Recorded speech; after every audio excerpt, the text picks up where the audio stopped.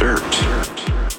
Lots and lots of dirt. It's another My Talk Dirt Alert. The stories and headlines getting our attention from the world of entertainment and showbiz. On My Talk 107.1. Spill the tea, sweetheart.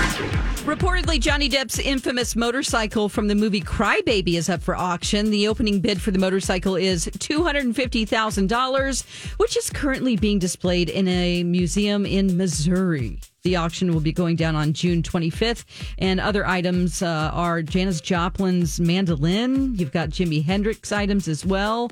So check that out. That is June 25th if you have a lot of money that you can spend on frivolous things like that.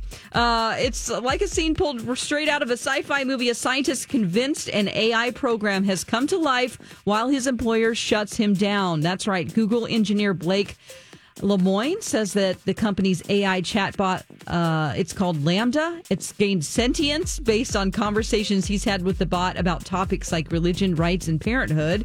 He compared Lambda's personality to an 8-year-old kid that happens to know physics. However, Google has dismissed Lemoine's claims and put him on administrative leave for violating confidentiality.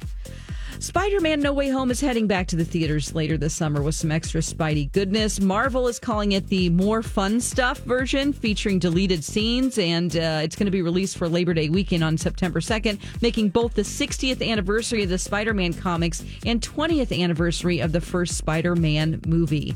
And Spider-Man No Way Home was one of the biggest hits of 2021, generating over $1.8 billion worldwide. So let's give them some more money. That's the latest dirt. More stories like this at mytalk1071.com or by downloading our app. Okay, appreciate the info. Dirt Alert updates at the top of every hour. Plus, get extended Dirt Alerts at 8:20, 12:20, and 5:20. Be back in an hour. Okay.